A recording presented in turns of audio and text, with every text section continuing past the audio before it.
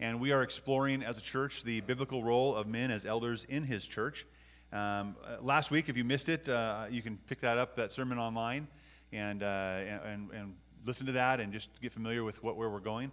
I want to just make sure you understand a little bit. Last week, we brought a recommendation to the church. It's on a piece of paper that looks like this. It's not in your bulletin this week. It's on the kiosk, though. So last week, if you're here, you got this in your bulletin. If you weren't here last week, you can grab one on the kiosk on your way out. We'd love for you to pray over this and read through this. I'm going to just highlight it again briefly this morning. And then on the kiosk also is a blue piece of paper that looks like this. It's double-sided. It is the lay elder responsibilities sheet. So let me just go catch you up a little bit on the recommendation, okay? We as a church have been going through a process in the last several years, just organizing biblically. What does a biblical church look like? How is it structured? What is a necessity? Last week I talked to you about my own journey, looking at scriptures and not really being familiar with what are elders, right, in a church. And as I've never been to a church that really had elders or official elders, right, to them. So I wanted to know. So for so long I kind of just swept it aside, said, well, it's elders, it's in the Bible, but we'll get to that eventually. Or deacons, right? You see the office of deacons in the Bible as well. And I've been to churches with deacons. Actually, our church has a provision in our Constitution for deacons. So looking at what does this mean? What does this look like? How is this supposed to be set up has been a great journey and a process. And as we met with the church council and as the personnel committee has been involved, we have come to this point where we would like to, there's a whole overhaul we'd like to do of our Constitution and bylaws, but that could take several years and lots of thought and lots of recommendation. But right now, what the necessity is in our body is that the flock, the body, would be shepherded well. And the responsibility to do that would not just rest on one person, but on several men that God has called and equipped and that are qualified to lead as elders in our church. So if you want to know a little more, you can get that sheet. I want to read this to you or skim it for you. There's an explanation. Basically, it's an effort for our church to become more biblically centered and structured. We recognize and we want to call men that God has raised up to lead and to teach the body. That's important, those two words, by the way, lead and teach. Last week we went through what are the roles, right? How does an elder serve the church? And we looked at elders as servant leaders in the church, not as a hierarchy, not as this crazy authoritative board right on the 30th floor of some tower that makes decisions for everybody, that actually are shepherds that are with the sheep, that are people who are of character and of quality, that can talk and lead and then teach the word of God to the flock. Peter says, I exhort elders among you to shepherd God's flock. Elders serve the good shepherd, Jesus, by providing his local flock with spiritual oversight. So there is this direction, there's this, let's set the course, let's make sure that our church is on the right track or heading. As servant leaders, elders feed, lead, protect, and nurture church members like shepherds do with regular sheep. It's unbiblical or unproductive for one person to lead in that fashion. So our desire then would be to call up faithful men as elders who will care for the flock in its entirety. I mentioned, one of the things that's happened in Christendom and in churches is that they say, well, let's appoint a person that's the spiritual head over that. And you can see that, the early church history showed this oneness of eldership in bishops they would appoint in different regions. And then you have the bishops of that church, this Catholicism started to build and become what it is. And then we had one person over the church, right, called the Pope. Well, then you had the Reformation happen too, because that's not what was supposed to have happened. The Reformation came and said, well, we need to change, and they really wanted to change from the doctrine, what was being preached. They wanted the word of God into the hands of people. But the plurality of eldership kind of got put on a shelf for a while. So even in the early Reformation and even up to today, we see churches that have kind of just gone to one singular leader in a church and thinking that look what has happened in other churches and other places and the corruption that may ensue and the spiritual oversight and leadership isn't there, right? So there is a structure for plurality, and we talked about that last week as well, that it's a plurality of elders that are to be established in the local churches. So there's a plurality of governance and accountability, and that everyone's taken care of well, that people aren't falling through the cracks as much, right? That's the desire. So even now we see, and it's interesting, even for us as a Southern Baptist church, a lot of the councils and the what do you call them, the statements that have been embraced as a church, as Southern Baptist, a lot of them have all about the plurality of eldership in them. We embrace that as a Southern Baptist church, right? We're a Christian church centered on the gospel. but it hasn't really been put into play in practice until recently, really in the last decade or so. And before that, maybe let's say 25 years, there's been this embracing from community churches, non-denominational churches, say let's be more biblical. What does that look like? And we're seeing more and more churches, even denominational churches, start to embrace again biblical teaching of the plurality of eldership. So I think we're on the right track heading that direction, but that's really important. But last week, I really want to make sure you understand. Last week we talked about the importance of not having a hierarchy, this person or these people that are in charge, and they're the ones that have the last say, and you better watch out because they've got their eyes on you. That's not what we have, right? It's a servant leadership model. And we talked about the passage where Jesus said, these guys want to lord it over you. They want the seats of honor at banquets. They're talking about the Pharisees. They're talking about a religious system that lifted up, or not, they elevated themselves to a place of power and authority that they should never have had. And Jesus said, that's not how you should do it. You need to, if you want to be first, you be last, right? And be a servant of all. So servant leadership was modeled in elders and in the church in general. So the recommendation that came, there's a recommendation on this piece of paper. Many of you heard this last week. I'm going to read it again. The church council, along with the personnel committee, recommends to the church that we biblically establish elders to shepherd the flock. You see the responsibilities on that page. The names of the men recommended are Larry Schleif, Ryan Wilden, Hoyt Bradley, Alistair Curley, Jeff Repass, and David Holst. What was fun last week, I say fun because is we talked about servant leadership in the church. I think more and more, my eyes and your eyes, as we looked at the men that were on this list, we said, yeah, man, those are servant leaders in our church. Those are guys that lay down their life, that set aside time, that sacrifice whatever they can to serve and love the church. They're the ones that are first in the door and last to leave. They're the ones that are there to help and serve and lead the body of Christ. Elders should be servants of the church, ones who serve, and love, and lead the body. So that's the recommendation. Now, here's what I said last week about that. Those men have aspired to the call to eldership. And what I mean by that is, and we'll talk about that in depth more today, but there's a call in their heart, a stirring inside of them that says, I want to passionately devote myself to serving the church and to loving the church and to teaching the flock and shepherding the flock. They have that desire within them. I've had several conversations with each of these men, reestablishing, okay, it's not under compulsion. I'm not twisting your arm here. I don't want you to be an elder if you don't want to be an elder. And there's a lot of scripture that goes against that. If you desire to serve and love the church in this capacity, in the way that God has established, then great, let's go that way. But if you don't, let's not. There's no compulsion here. But then for you and I, there's a responsibility we have in the next 4 weeks, 5 weeks, to figure something out. And that's the next part on this paper. It says the details. These men have been listed so the church, you and I, could, under prayerful guidance of the Holy Spirit, that we might have time to bring up and have answered any concerns regarding the qualifications listed on the job description or on the responsibilities page. Right? By the way, this is a lay elder position. This is not a paid position, not paid staff. We're not hiring these guys. We are calling them, confirming them to a place of servant leadership in our church. So if there's a concern, right? If you have a concern or if I have a concern, here's what that means. Okay, and by the way, a concern about their qualifications or their calling. It's not that you, and I said this last week, it's not that you like a certain soccer team or you don't. It's not that you have a funny lisp or that you are awkward around certain people. Those things, the preference stuff is not stuff we're going to debate and hash out, right? Are we all different? We're all different, right? It's okay that you're different and I'm different, and we can have differences and still be part of the body of Christ. So those are okay. We aren't trying to find this model perfect statue of an elder that fits all of our desires and preferences. What we're looking at is the biblical qualifications of an elder. So if there's one of these men that has sinned against you or against me, it's our responsibility to talk to that person, to go and say, listen, you may not even know, but a long time ago this happened, and I've been holding it against you. We need to clear the air. We need to get this figured out. Do you still have this position? Do you still stand this way? Do you still believe that?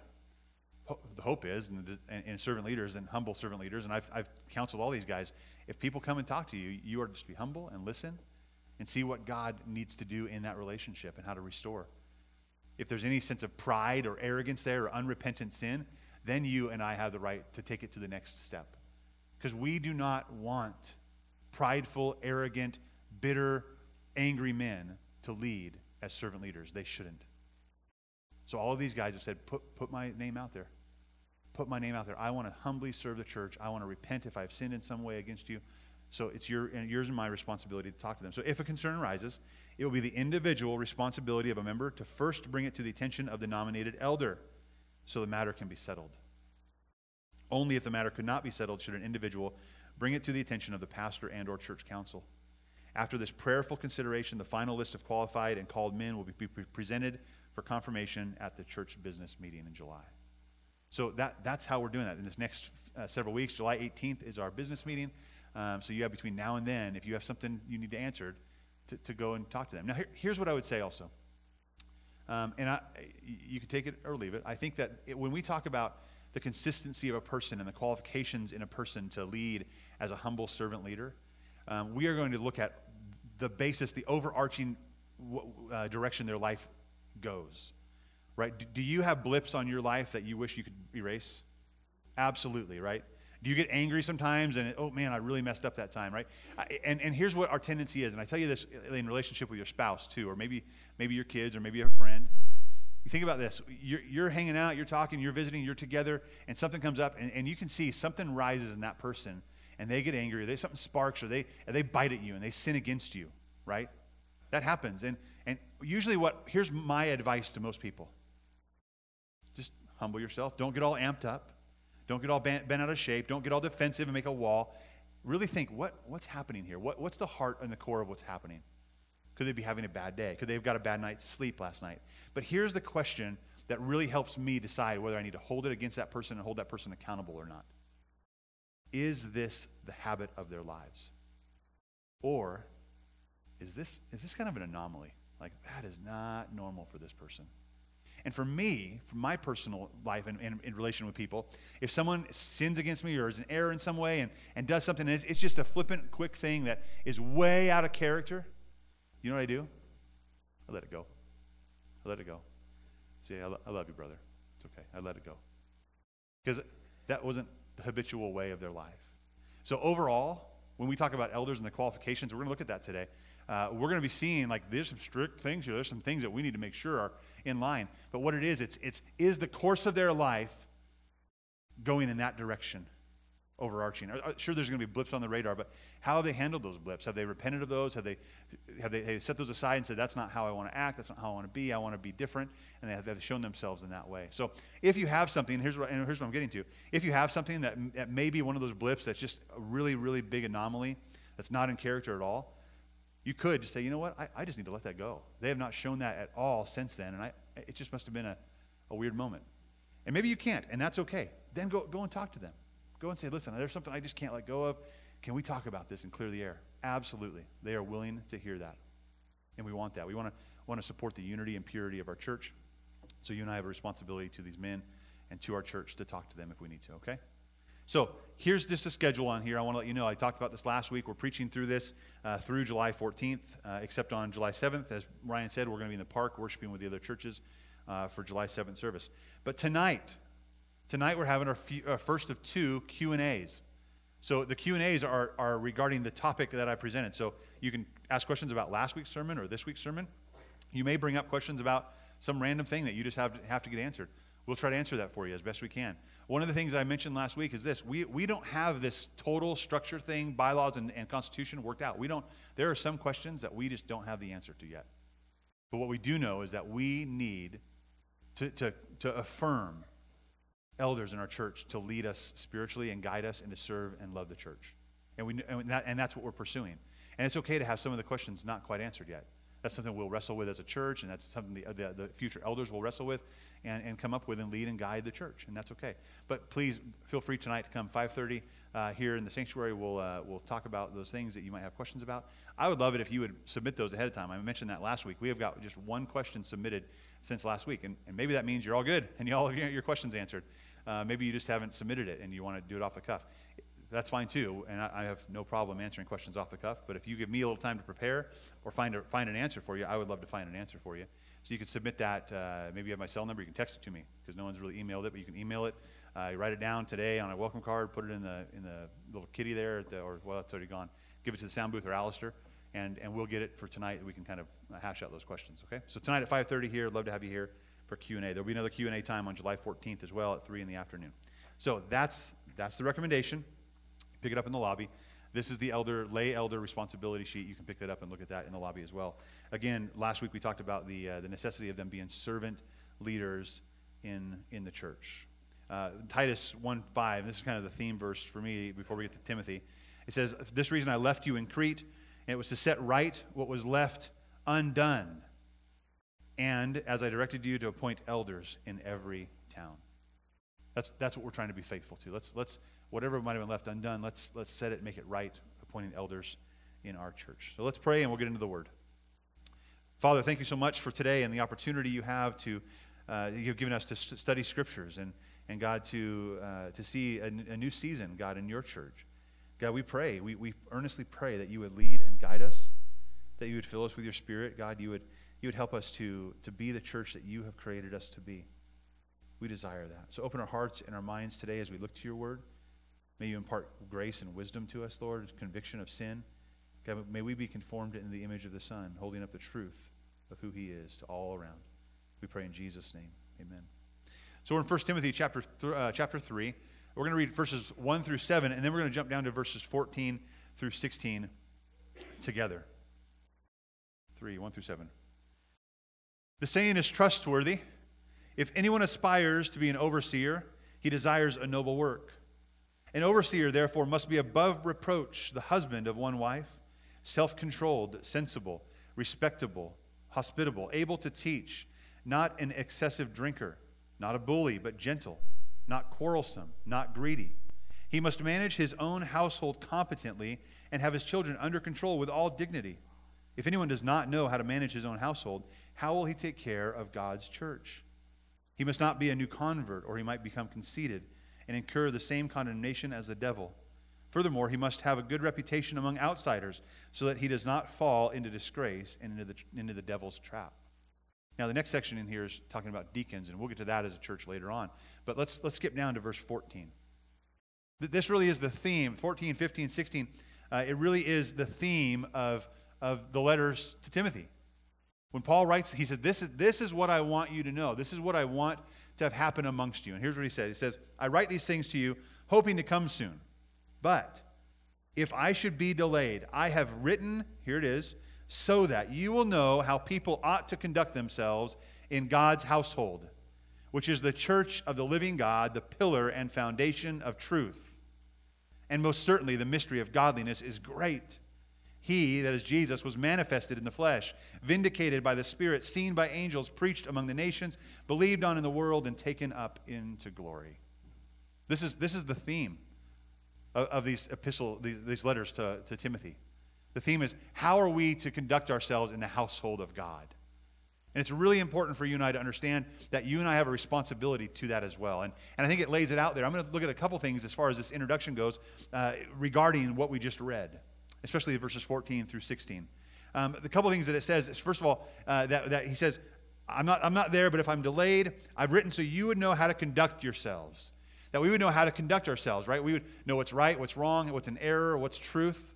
Right? So he's writing that to us. And if you look at the epistles here and you see it, the other ones as well that he wrote, you can harmonize those together and say, wow, we can see what God's people ought to be doing and what they ought to be like. But here are the three areas that he described the church. He said that we are the household of God, or God's household. So he said, how do you conduct yourself in God's household? So we are the household of God. What does that mean to be a household? Think about your own family. And a lot of people say, and theologians would say, that the family unit, the one at home, is a mini church to what is going on as the big gathering. So what is the household of God? Well, in the household of God, there's a dad. His name's God. He sets the rules. He sets the tone. He sets the direction of the house. When we gather together as the household of God, we don't come with our own preferences. We don't come with our own desires, say, this is what I want to do. This is how I think it should go.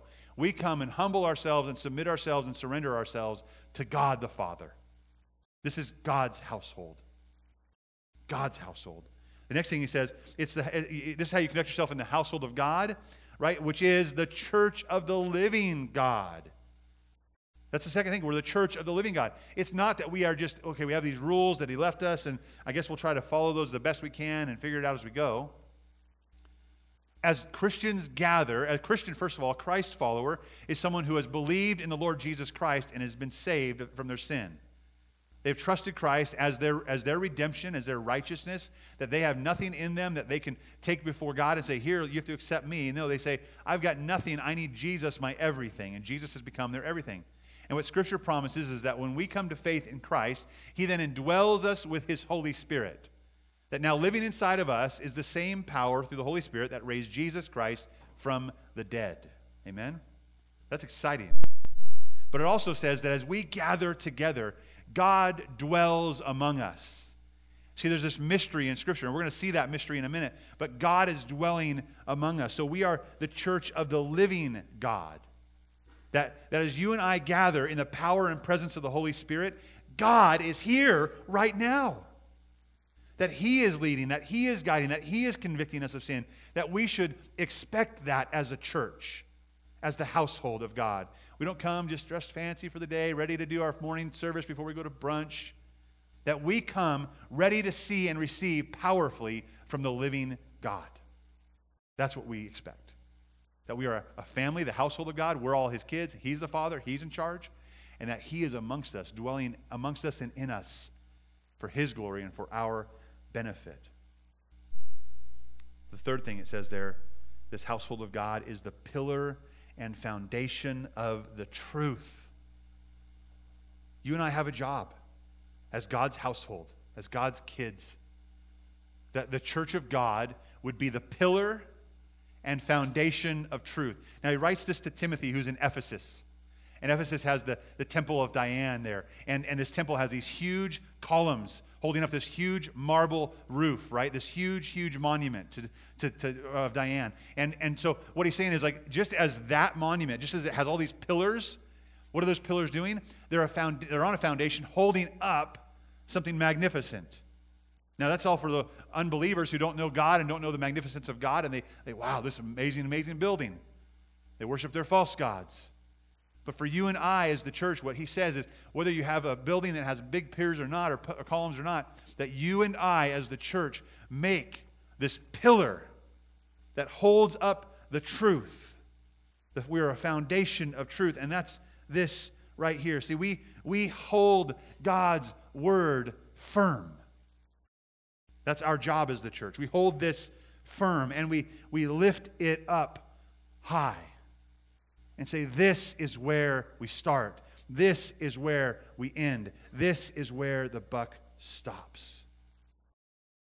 That's what we are as a church. I mentioned that last week. I said, listen, I want you and I want me to want this more than anything else. As we are a church, and we come as a church, a household of God, a family, kids to the Father, as we come and are a part of the living God, or the church of the living God, right? As he is amongst us and his power is here, his presence is here. As we do that, then we say we lift up him and we lift up his truth and word above everything else. That includes my preferences. That includes my baggage, or the way it's been done, or I've had it done for years and years and years. I do not want to compromise God's word, and I don't want to be outside of God's word. I want us to be right here. And God's word says that. That as a church, the household of God, that's what the household of God does. They are the pillar and foundation of truth. They lift up the word high. They hold God's word firm. And this all kind of comes around. He says, this is how you should conduct yourselves, or this is how the people of God should behave. What does it have to do with it? Well, that's what the next verse says. This mystery, right? That God dwells amongst us, and it says in verse 16, and most certainly the mystery of godliness is great. Godliness, that pursuit of desiring to conduct ourselves in a way that's according to God's word, it's great. He said, and it's not like this is profound as far. No, it is profound. It's not perplexing. It's not a great mystery that we don't understand. The mystery is evident, and here it is. It's that He was manifested in the flesh. So the mystery is Jesus, vindicated in the Spirit, seen by angels, preached among the nations, believed on in the world, and taken up into glory. That Christ has entered humanity, that Christ was our Savior, that Christ became flesh and dwelt among us, and that by the power of the Spirit, He accomplished the finished work on the cross. We have this great mystery. How do we live a godly life? Well, the mystery is this, and Paul says it in another epistle. He says, the mystery is Christ in you and Christ in me. Jesus lives in us. So how do we pursue godliness? How do we conduct ourselves as a household of God? We let Christ reign. And we let Christ's word reign in our hearts. And this is thus how we are to be led. It's how we see God using people to keep watch over His household. So that's when we go back to the first part, 1 Timothy chapter 3, verses 1 through 7. So we're going to look at just that. What do elders do? Well, they keep watch over the church, that they accomplish that mission that we just talked about, that they would be the household of God, children under God's authority, right? That they would be the church of the living God, that we would let God's Spirit guide and direct us and set the course. And finally, that we would be a pillar and foundation of truth, holding up God's word above everything else. And how has God helped us to do that? Well, He's given us elders. Really, two main points. There's 3 points, but 2 main points today. Number one is this. Elders keep watch over the church because they're called. Number one, they're called. They're called. Ephesians chapter 4, verse 11 says this, and He Himself, that is Jesus, gave some to be apostles, prophets, evangelists, and some pastors and teachers. We talked about this last week. We used this passage and it talked about for building up the saints, right? For becoming fullness and mature in Christ is what we have these gifts for. But that elders are God's gift. Teachers, pastors are God's gift to the church. And we brought that up on Father's Day because we see that God's gift to the family are men who will love, lead, and serve the church. And God's gift to the family of God are men who will love, lead, and serve the church. That's a gift God has given us so we might become mature. And I want to go back to these 2 words again, some to pastors and teachers. These are words that are synonymously used in eldership. Elder is an overseer, right? Elder, overseer, pastor, shepherd, bishop in some translations, but it's more back to overseer. But the 2 main functions, and we talked about 4 main functions last week, but the 2 main functions are to lead, right, and teach. They would lead the way and show with authority, this is God's word, this is where God wants us to go, and then they would teach the word of God to the people. They would lead and teach. Hold on to those 2 words for later, okay? But they're called. How are they called? They're called by God. God gave the church pastors. God gave the church shepherds. God gave the church elders. So God is the one who gives us the same. Acts 20:28 says, be on guard for yourselves. This is talking to the elders. And for all the flock of which the Holy Spirit has appointed you as an overseer. Who called them to eldership? Who appointed them to that? God, the Holy Spirit did. The Holy Spirit did. Now, it doesn't mean you and I don't have a responsibility with checks and balances and accountability to make sure that they are qualified as well, and we'll get into that as well. He said, be on guard for yourselves and all the flock for which the Holy Spirit has appointed you as an overseer to shepherd God's church.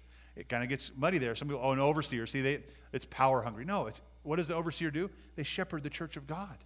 They're a shepherd. They're a guide. They're a leader. They come in there with the sheep, and they help them. They take care of them. They bandage them, and they carry them. They wipe them off. They lead them to green pastures.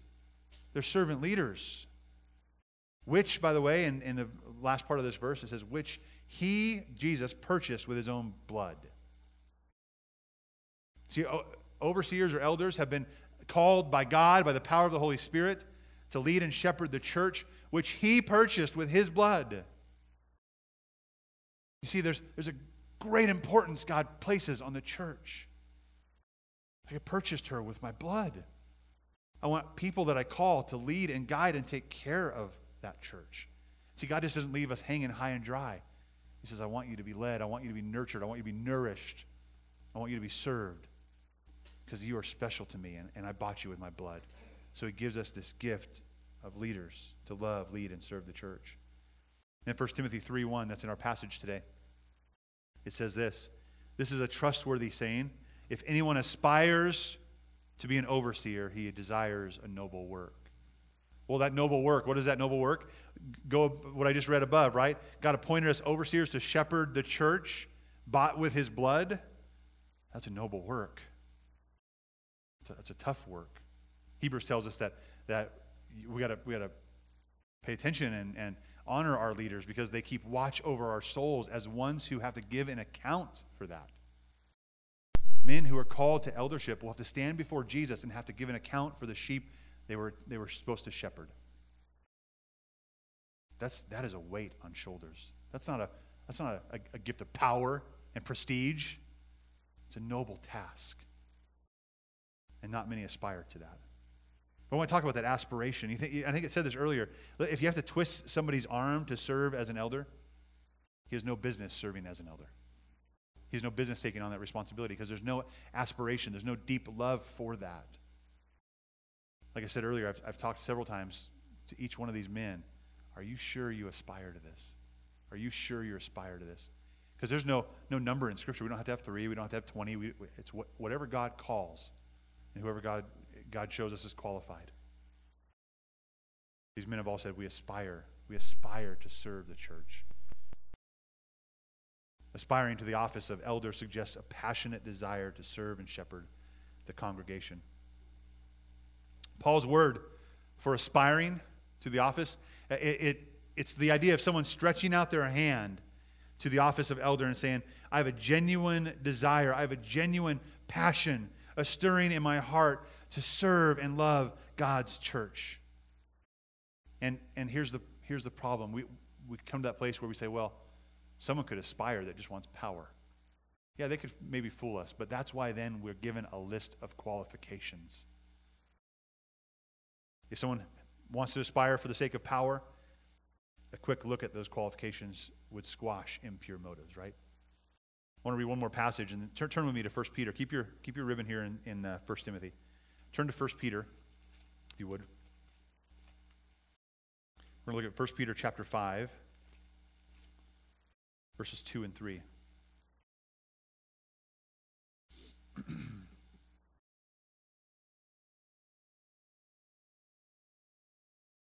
Going into the call and to the qualifications. It says, shepherd God's flock among you, not overseen out of compulsion, but willingly, as God would have you. Not out of greed for money, but eagerly, not lording it over those entrusted to you, but being examples to the flock.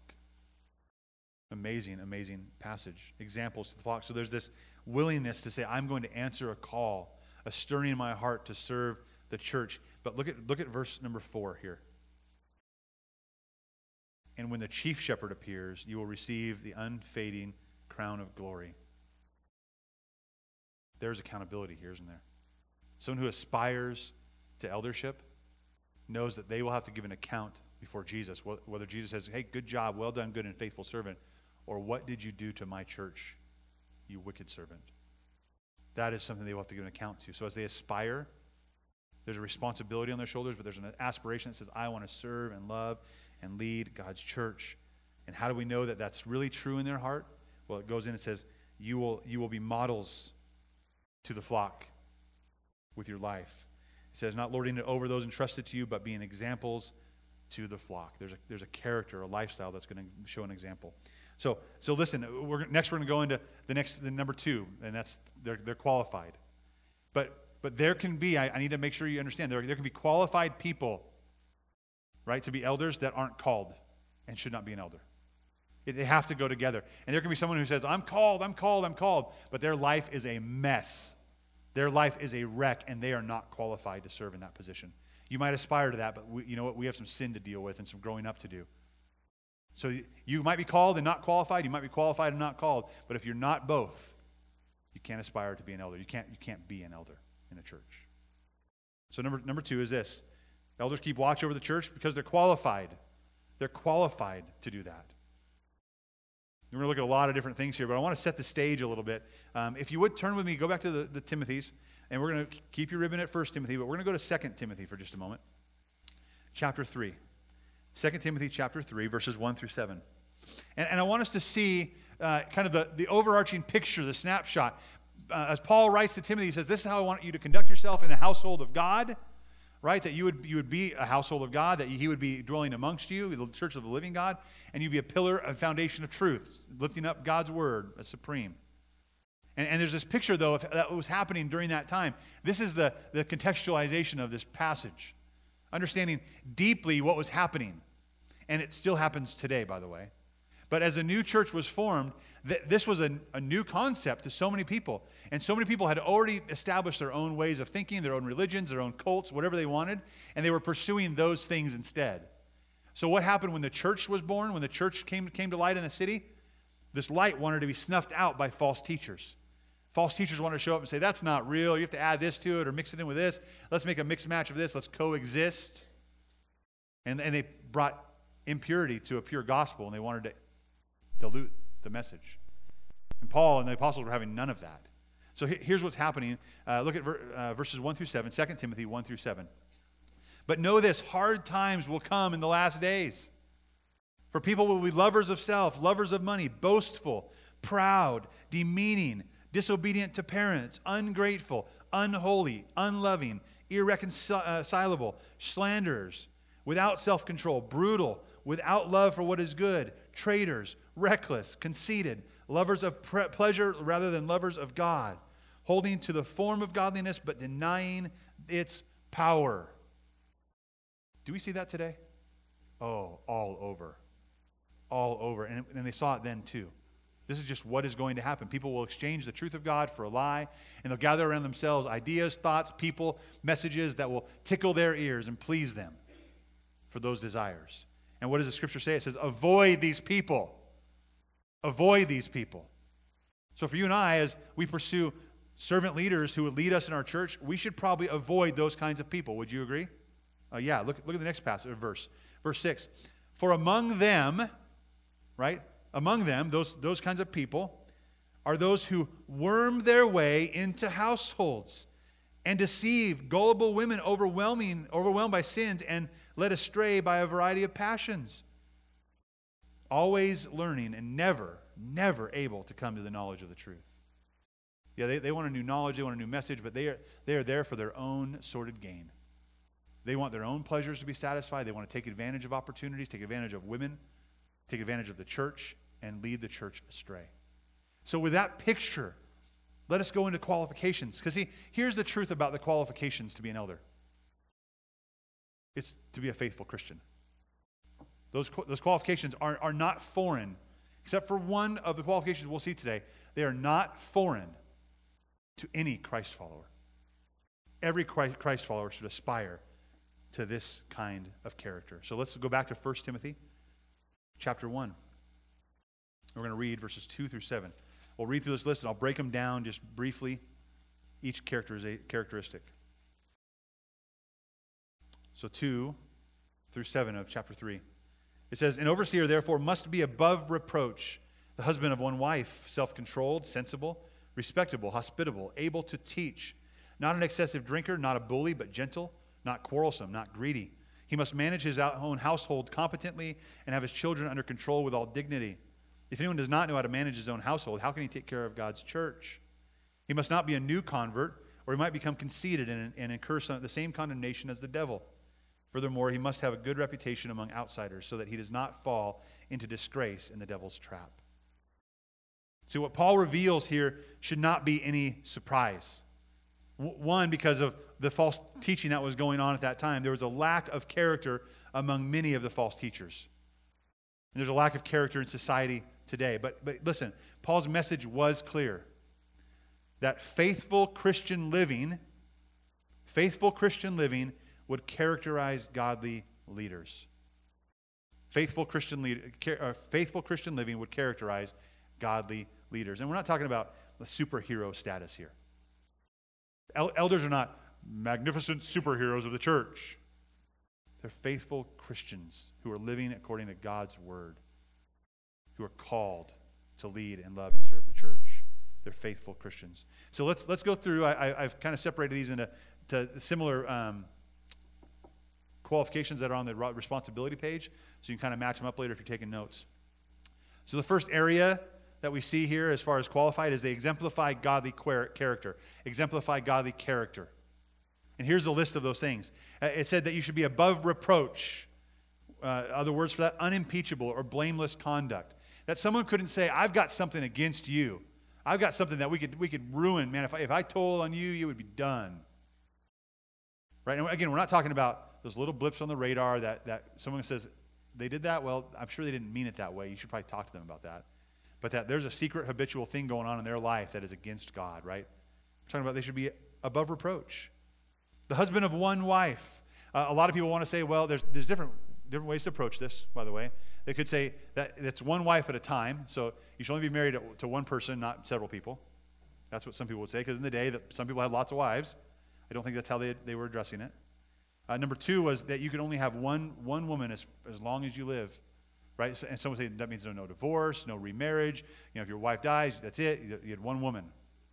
I think, moreover, in the more probable way, and you could think about that, the more probable harmonization of Scripture is, as Paul continues to talk about sexual fidelity and sexual purity over and over in his epistles, it was a huge, rampant problem.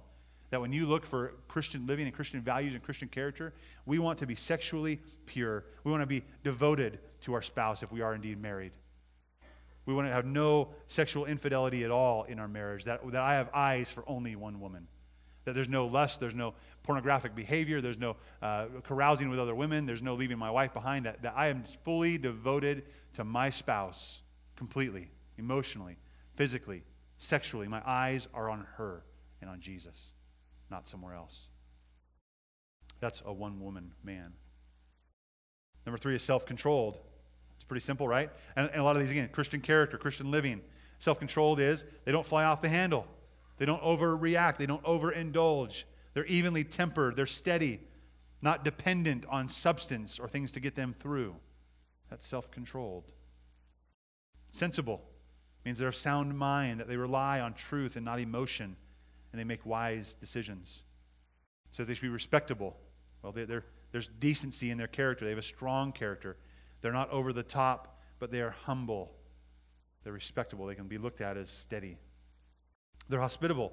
They're willing to open one's life and home to serve and love others. It says they're not an excessive drinker. Right? So they don't cling to alcohol and abuse it. They aren't drunk on wine, but filled with the Holy Spirit. They're not a bully, but they're gentle. So they're not one who's hot-tempered and eager to fight. I can't wait to get into a fight today. I can't wait. If they say that, I can't wait to jump all over it. That's not what we're looking for. We're looking for someone who is gentle. They're not quarrelsome. So they're not looking for a fight. They're not ready to debate, right? They're peaceable. They don't have something to prove or an ego that has to be right all the time. And finally, it says in that godly character, they're not greedy. They're satisfied and they're not controlled by money or things. That's the godly character. And that exemplifies Christian living, by the way. That's what Christ would call all of us to. The next qualification is they're able to teach. We see in verse 2 that they should be able to teach. So in Titus, he says, an overseer of God's household should hold to the faithful message as taught, so that he will be able to both encourage with sound teaching and to refute those who contradict it. That is the only qualification, besides maybe the new convert status down here below, that's really the only qualification that's different than just a Christian who's living in obedience to God. Not every Christian will be able to teach God's word. They should be able to share the hope that's within them, but may not be able to teach God's word. The next says they're faithful to sound doctrine. They're faithful to sound doctrine. They give themselves to the study of sound doctrine. They want to find out. They want to wrestle. They want to with the text, so that we could become more conformed to the image of the Son by obeying it fully. Timothy exhorts. He says, "Pay close attention to your life and your teaching. Persevere in these things." So you're faithful to sound doctrine. The next thing is that they lead those under their care well. They would lead those under their care well, and Paul shows the picture of the household, right? He says if anyone will, he must manage his own household competently. That word manage is oversee and lead and serve, just like it is for an elder. And have his children under control with all dignity. If anyone does not know how to manage his own household, how will he take care of God's church? That's a qualification, right? You're able to take care and lead those under your care. If you're looking for one of these guys on this list, just look at the people that are following them. Look at the people they're teaching. Look at their families, their household. How does that look? That's how they're going to manage the church. That's how they're going to lead the church as well. And finally, the last qualification is they're a spiritually mature male believer. A spiritually mature male believer. I want us to, you can write this down and look at it later, but in 1 Timothy chapter 2, Paul writes about, again, the roles. How should you conduct yourself in the household of God? That's the theme. And there's a lot of debate over this text I'm going to present to you, and I'm not going to even present it in its fullness, because there's so much debate, and we could spend weeks on it, and we will one day. And it's dealing with what are the roles of men and women in the church. What should that look like? And here's the text. Here's what it says in 1 Timothy chapter 2, verses 12 through 14. And there's more context to this. You can read on your own. He says, I do not allow a woman to teach or have authority over a man. Instead, she is to remain quiet. For Adam was formed first, then Eve. And Adam was not deceived, but the woman was deceived and transgressed. Wow, right? What do we do with that? Well, we're not going to do a lot with that today. I'm going to give you some basics on that. Because that's deep, right? That's things we'll wrestle with and figure out. That's things we have to answer. What does that mean? But at the very least, let me give you the very least of what that means. And I told you to hang on to two words throughout the message today, didn't I? That elders are people who what? Lead and they teach, right? They guide, they rule, they lead, they direct, they shepherd, and then they teach others God's word as well as the office of elder. The office of elder is a leader and teacher. Paul says, I do not permit a woman to what? Teach or to lead. Have authority over a man. And when you combine those two things, at the very least, what Paul is saying is that women are not called to eldership. Because there's other places in Scripture we harmonize and we say, well, they do call women to teach. That everyone should teach God's word. Everyone should be sharing the message of God. They shouldn't keep quiet. Other places it says that women can speak. How do we harmonize that? Well, overarching, we know that elders are leaders and teachers. And Paul says they can't be leaders and teachers. That's at the very least. And that's where we'll stop today. I don't know how far do we go down that rabbit trail? I don't know. How far does that rabbit hole go? I don't know. We are studying it. I am studying it. We're going to look at it and find out. But we're going to need to harmonize it with other passages in Scripture. What we know is that it needs to be a male. And why? Because God created an order of things. He brings up Adam and Eve.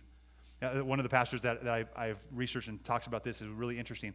They said, think about it there in the Garden of Eden. The serpent comes. The enemy comes over, right, and to tempt. And the passage says and indicates that Adam was there. And what happens is this. The general, the person that God put in charge, decides to step back and be quiet and let the colonel take on the responsibility and just watch. They switched roles. And sin entered the world. I always tell people, just because I don't like the fact that Eve messed it all up. Before Eve messed it all up, who really messed it all up? Adam, by doing nothing. By not taking on the role to love, lead, and serve his wife. To obey God and they would be the pillar of truth. There was a role reversal that happened there. And sin entered the world, and condemnation entered the world, and death entered the world. And then Jesus, thank God, entered the world for us.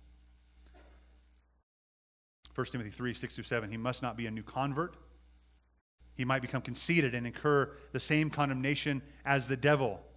Right, the new convert, you think about a new convert, someone that's fresh out, I'm excited, let's go, I'm gung-ho. You haven't been tested, you haven't been proven, you haven't really figured this out. You don't have any life experience in this yet.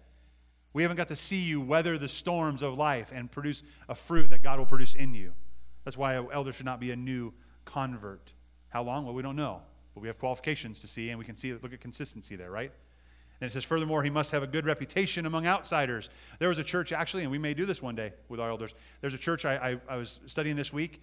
They take their list of elders, their nominations. Not only do they give it to the church to say, if you have something against them, talk to them, make sure you let us know. They put their names in the newspaper. Say, listen, our church is going to install elders, and we want to make sure if there's any charge against these people that is in the community, that you would come let us know. Because we don't want unqualified men serving as leaders in our church. Gives me goosebumps. Isn't that crazy? Oh, man. Talk about the laundry list of emails you get after that one. Who knows? Who knows who I've offended in the town? Must have a good reputation among outsiders. So the idea there is, man, when someone says, yeah, that guy, that's something cool about that. That guy loves his family. He has some weird ideas, but you know what? Overall, he's a good addition to our community. That's what we're looking for, right? That doesn't fall into disgrace. That disgrace is publicly here, right? When that community sin becomes public in the church, saying, whoa, you act one way here, but you're doing something totally different. Now disgrace is what we have, right? And shame and guilt, and then we have discipline to happen. So they must be a spiritually mature believer, not someone who's just kind of wishy-washy, not quite seasoned, but someone that's spiritually mature in their faith. And then finally, elders keep watch over the church, number 3, when they're available. When they're available. This is an interesting one because I mentioned this, that elders are called, they're qualified, they're available. And here's where this goes. This isn't super biblical. This isn't coming from the text a lot. The only thing I would say is this, that 1 Timothy says, pay close attention to your life and your teaching.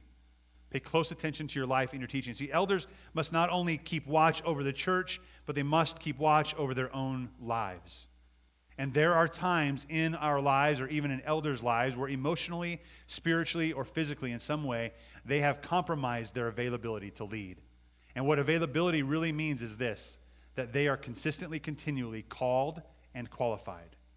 And that if some big thing happens, something tragic occurs, whether it's sin or just loss or something happens, and that elder's ability to focus on shepherding the church has to be strained because they have to focus on their own household, their own family more, we say, God bless you. Go do that.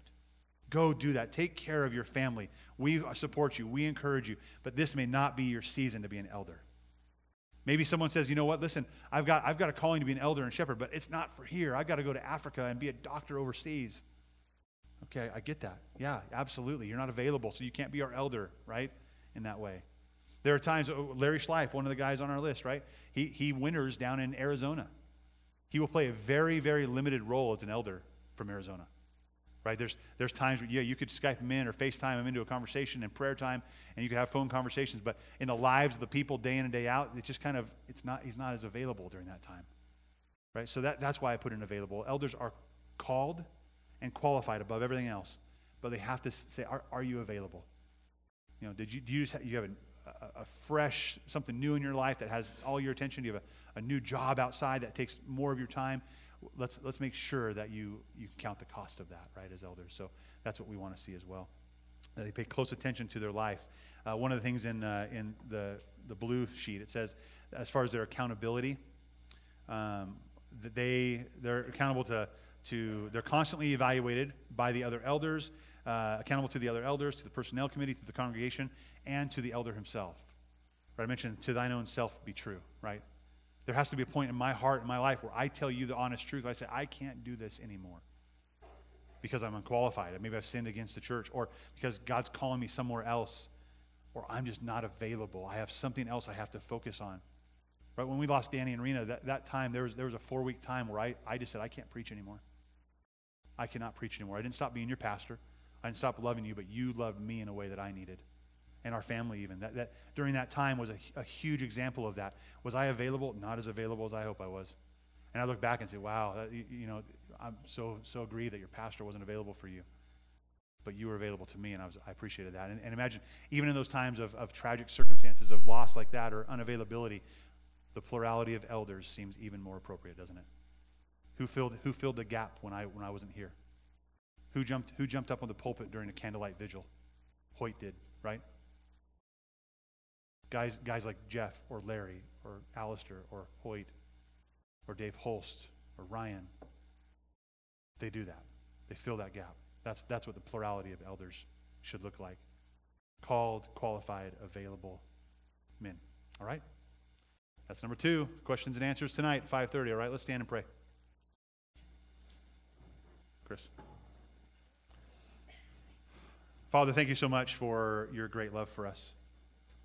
We thank you that you have given us your word, that God, and in your word as we look today, that you have made us to be the household of God, that we are your family, that we're your kids, and you are our Father, and we want to elevate you and lift you up more than anything else. And God, as the household of God, we know that you are a part of that as a living Spirit that guides us and directs us and inhabits in the praises of his people. So, Lord, we want to be that living, vibrant church seeking after you as our guide. And God, we want to be the pillar and foundation of truth. We want to lift up and support God's word and hold it firm above everything else. And God, how do we do that? We know that you've given us gifts in leadership, people who could lead and teach and shepherd God's flock, that we stay on course. So God, we praise you because of that. Help us to be in prayer and constantly thinking through, God, what you'd have us do as individuals or as elders. God, we want your wisdom. We want your grace. Ultimately, we want to see your church and your kingdom grow. We praise you in Jesus' name. Amen. Guys, we're going to go ahead and dismiss today. We got Sunday school going on pretty quick. If you want to stick around and ask questions, I'll be up front. Tonight is also a Q&A as well. God bless you guys. Love you.